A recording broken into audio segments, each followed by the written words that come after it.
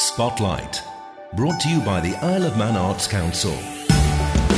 Fast am I, and welcome to Spotlight. I'm Sarah Hendy, and on today's programme, we head to the Isle Gallery, where recently the Great Manx build-up and throwdown took place, and we step back to Lorient, where I spoke to uilleann pipe player Fionn O'Halloran, and we have some music from Irish group Skipper's Alley.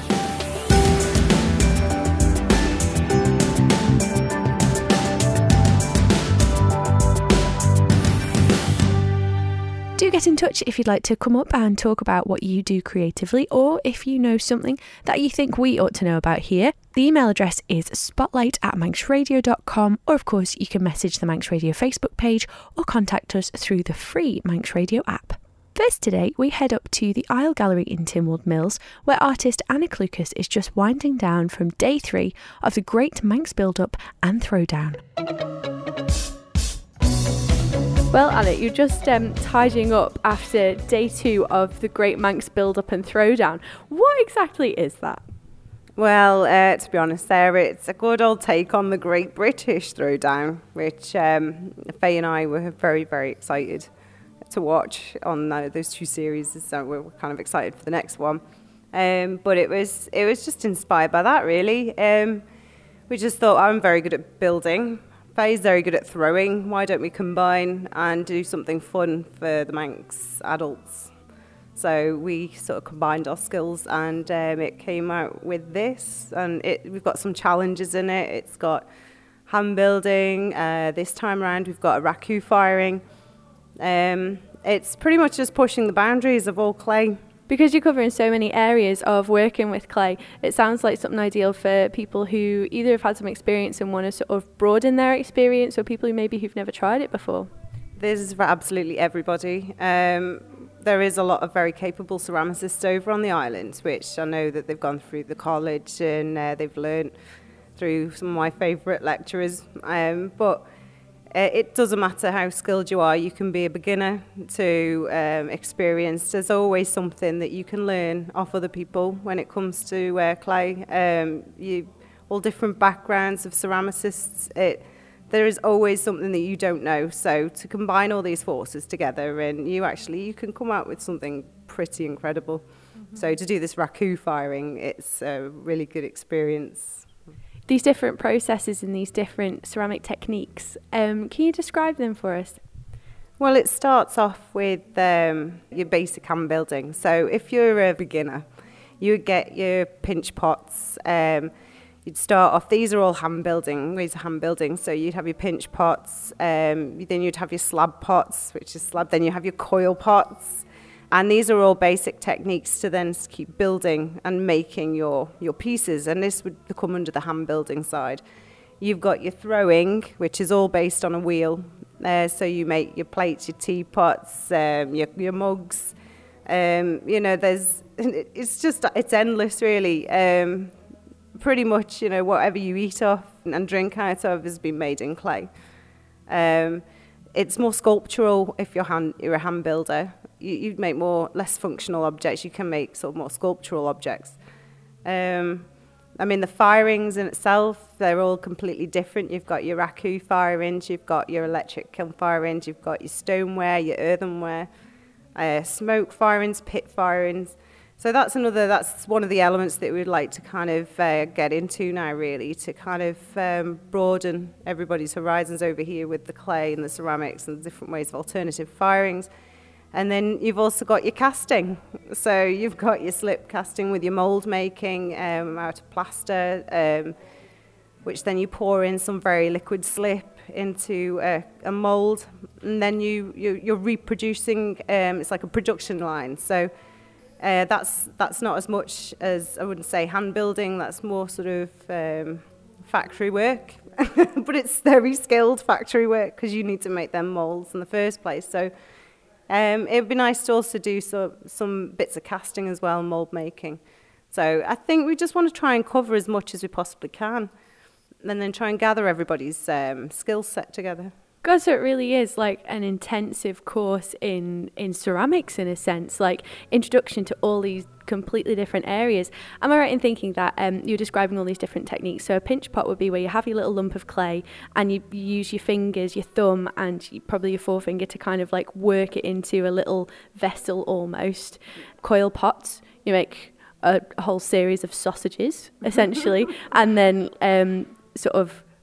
pop them on top of each other and start to blend them in so that they become like a smooth vessel, whatever shape you're going for. And then slab pots, you were talking about that in the hand building as well. I suppose it does what it says on the tin. You create slabs of clay sheet almost and then glue them together with slip at the edges. Would that be right? Yeah, you put them, that's what we're doing at the minute actually. We're making some slab lanterns. So we're going to be...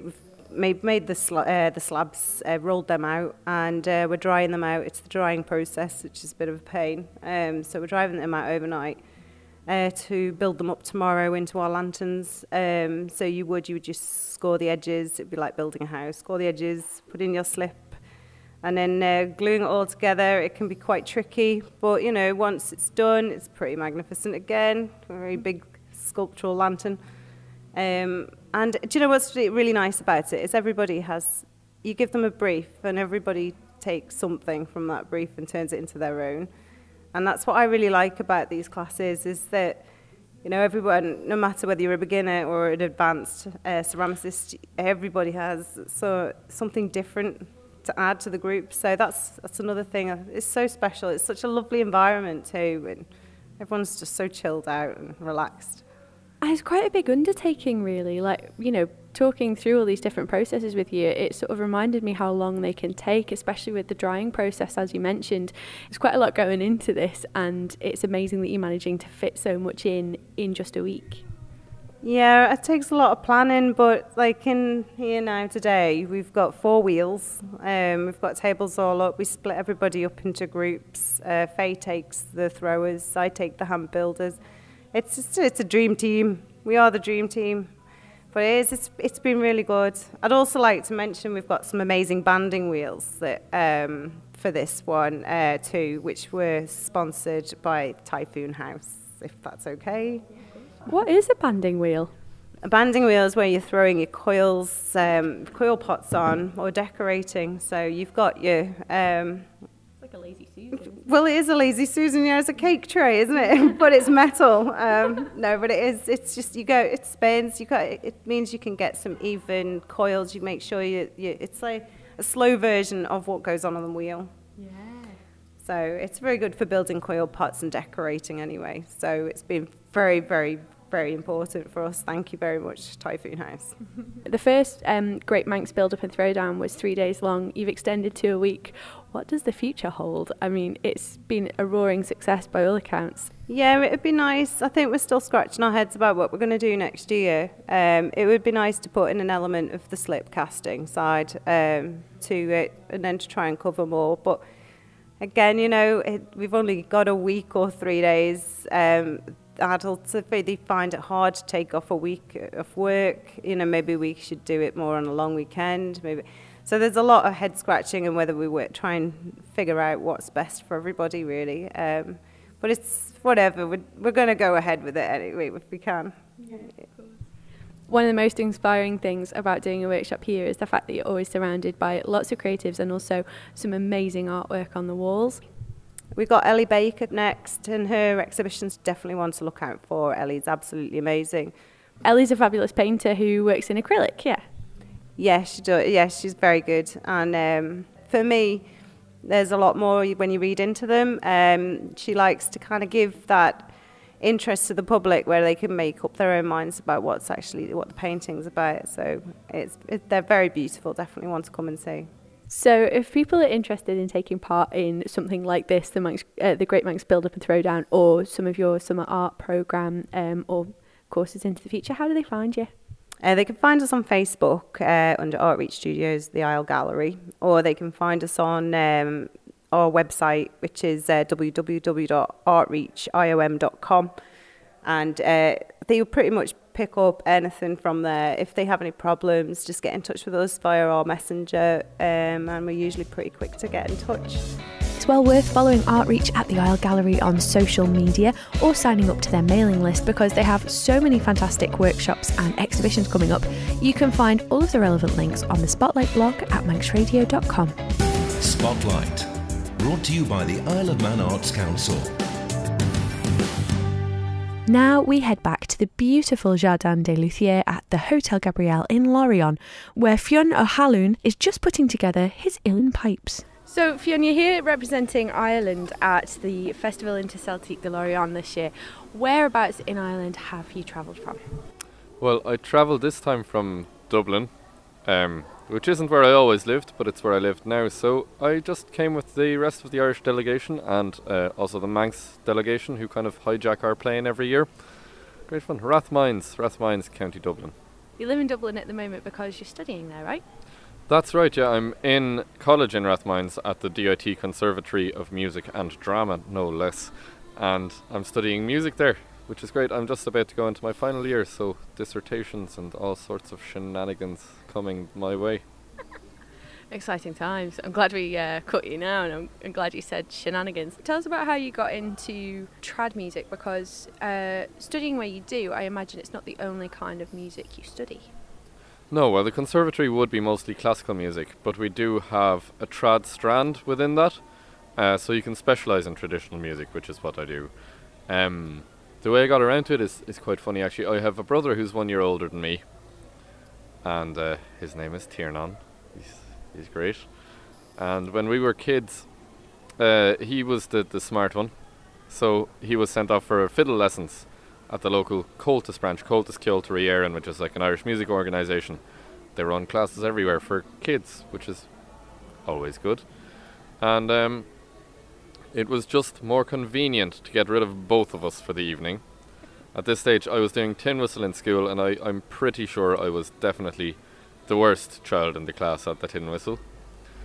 And so they sent me to whistle classes while he had fiddle classes, thinking that he'd become a good musician and I'd be out of the way for an evening. And I practiced and he didn't. So he now studies law with French. Poor human. So you started with the whistle, and I'm assuming you then must have progressed to the flute and the pipes. That's about right, yeah. The sticks with holes in them got longer. See, when I was learning the whistle, about a year or two in, the flute was just a really cool instrument to play, and all the cool kids played the flute. So I wanted to play the flute because I wanted to be one of the cool kids. And then, about another year or two after that again, I think these years or two are very generous denominations of time. I'd say about 6 months after I started the whistle, I got into the flute. And about a year and a half after that, I got into the pipes, which I did actually not in Dublin, not in Wicklow where I lived then, but in Kerry, in a place called Dingle, or Dangani Chúis in Irish. And I went into a session there. I was about 12 years old, and there was a very, very wonderful, lovely, accommodating piper in the session who was delighted when some 12-year-old little scut with a whistle came and spoke to him in Irish and asked him loads of annoying questions about tunes. And his name was Con Durham, and he gave me my very first lesson on the uilleann pipes the following day. There are bagpipes. They have a bag and they have pipes. Unlike the Great Highland pipes, which most people would refer to when they're referring to bagpipes, they are bellows blown, which means instead of me having to go and breathe and blow into the thing, I have a bellows which I strap onto my arm and onto my waist, and by doing a kind of chicken-like movement with my right elbow, I can inflate the bag. And the joke is, of course, that the convenient advantage of this is that you can play the pipes and drink whiskey at the same time. Other than that, I suppose the chanter is different, which is the fluty bit at the front that makes the melody. It has about twice the range of a Highland pipe chanter. We'll just say it has 2 full octaves. Then the drones are slightly different. And then I also have a thing called regulators, which kind of lie across my leg, and I hit them with the heel of my hand to play an extra sort of little accompaniment. I can play simple chords and that, while also playing the melody with my fingers, while also pumping the bellows with my arm and somehow trying to breathe at the same time. And occasionally you also sing at the same time. I do occasionally also sing at the same time. I did some of that this morning actually, which was great fun because I haven't played and sang at the same time in a while. But I discovered that it is indeed still possible. They're very difficult, I'm sure. It must have taken quite a long time for you to get as good at this as you are. Yeah, well, essentially, when I was growing up, when I was a teenager mostly, I used to take all of my temper tantrums out on the pipes. So this provided me with ample vitamin P, that being practice time. Some of this practice time was spent seeing could I sing and play at the same time, and turns out I can, to some extent. What other instruments do you play? I feel like there's more to add to this list. Well, I think we've actually covered it. Sticks with holes in them. The tin whistle, the flute, and the pipes. I had a go at the harp a little bit, and I had a go at the fiddle a little bit, and a go at the concertina a little bit, but I can play, maybe one tune on each of those, so not really. I do a lot of singing. I do a lot of traditional singing, shanno singing, and for the past 2.5 years now I've been studying as an opera singer. How have you been enjoying that? That's been great fun actually. I'm just, before this I came back from Norfolk where I was doing a show of Orfeo ed Eurydice by Christoph Willibald Gluck, and it's just great fun kind of getting into a character and putting on makeup and curling your moustache with Pritt stick and getting on the stage and turning into a demon for some bits and then an obedient manservant for other bits, and it's just great fun. Is it, do you think, helping you explore the other aspect of your heritage, your German heritage perhaps? Yes, actually I have found it, because a lot of course a lot of opera has been written in German, but as well as that there's a lot of art song in German, which is essentially poetry set to music, usually for voice and piano. So really famous composers that wrote this kind of thing would be Schubert, Schumann, Strauss, Richard Strauss.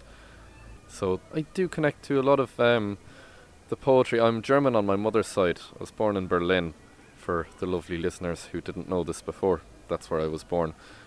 And I really do feel like I've gotten much more in touch with the poetry in that sense. I've also gotten much more in touch with my grandmother on the German side, because she really enjoys opera and she has lots of fun stories about working in the Komische Oper Berlin during Soviet occupation. When she was young, she was working in the cloakroom there.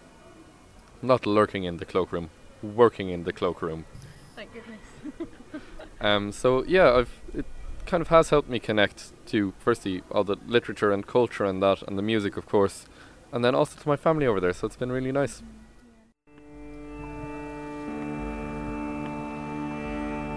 Okay, so just tuning up, you just in the poles, like down or up, they sort of slide like you would a flute, really. Yeah. So they have the drones have tuning slides, which means if you pull it out a bit, the pipe gets longer, and therefore the wavelength also gets longer. Therefore the frequency becomes less, and therefore you get a lower note. Which is why that one is very, very small, and that one is very, very long.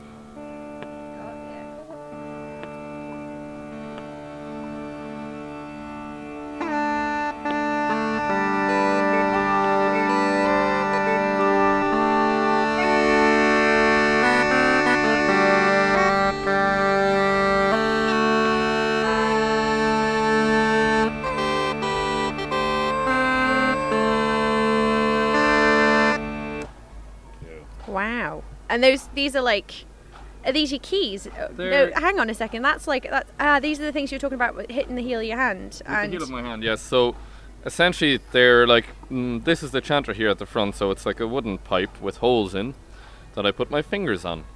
Now I run out of fingers very quickly with this instrument, so instead of having holes in these to put my fingers on, these have holes which are covered with metal keys, so they're like little levers.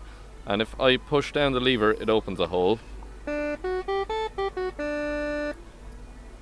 And this hole plays a note. So there's 3 sticks with holes in them that have keys on, so I can play up to 3 notes at a time.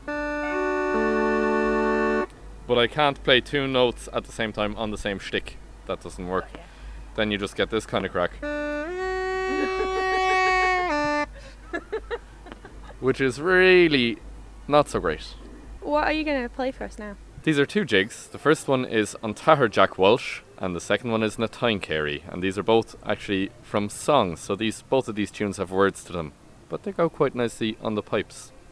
And I say too many words as it is, so I won't sing them as well.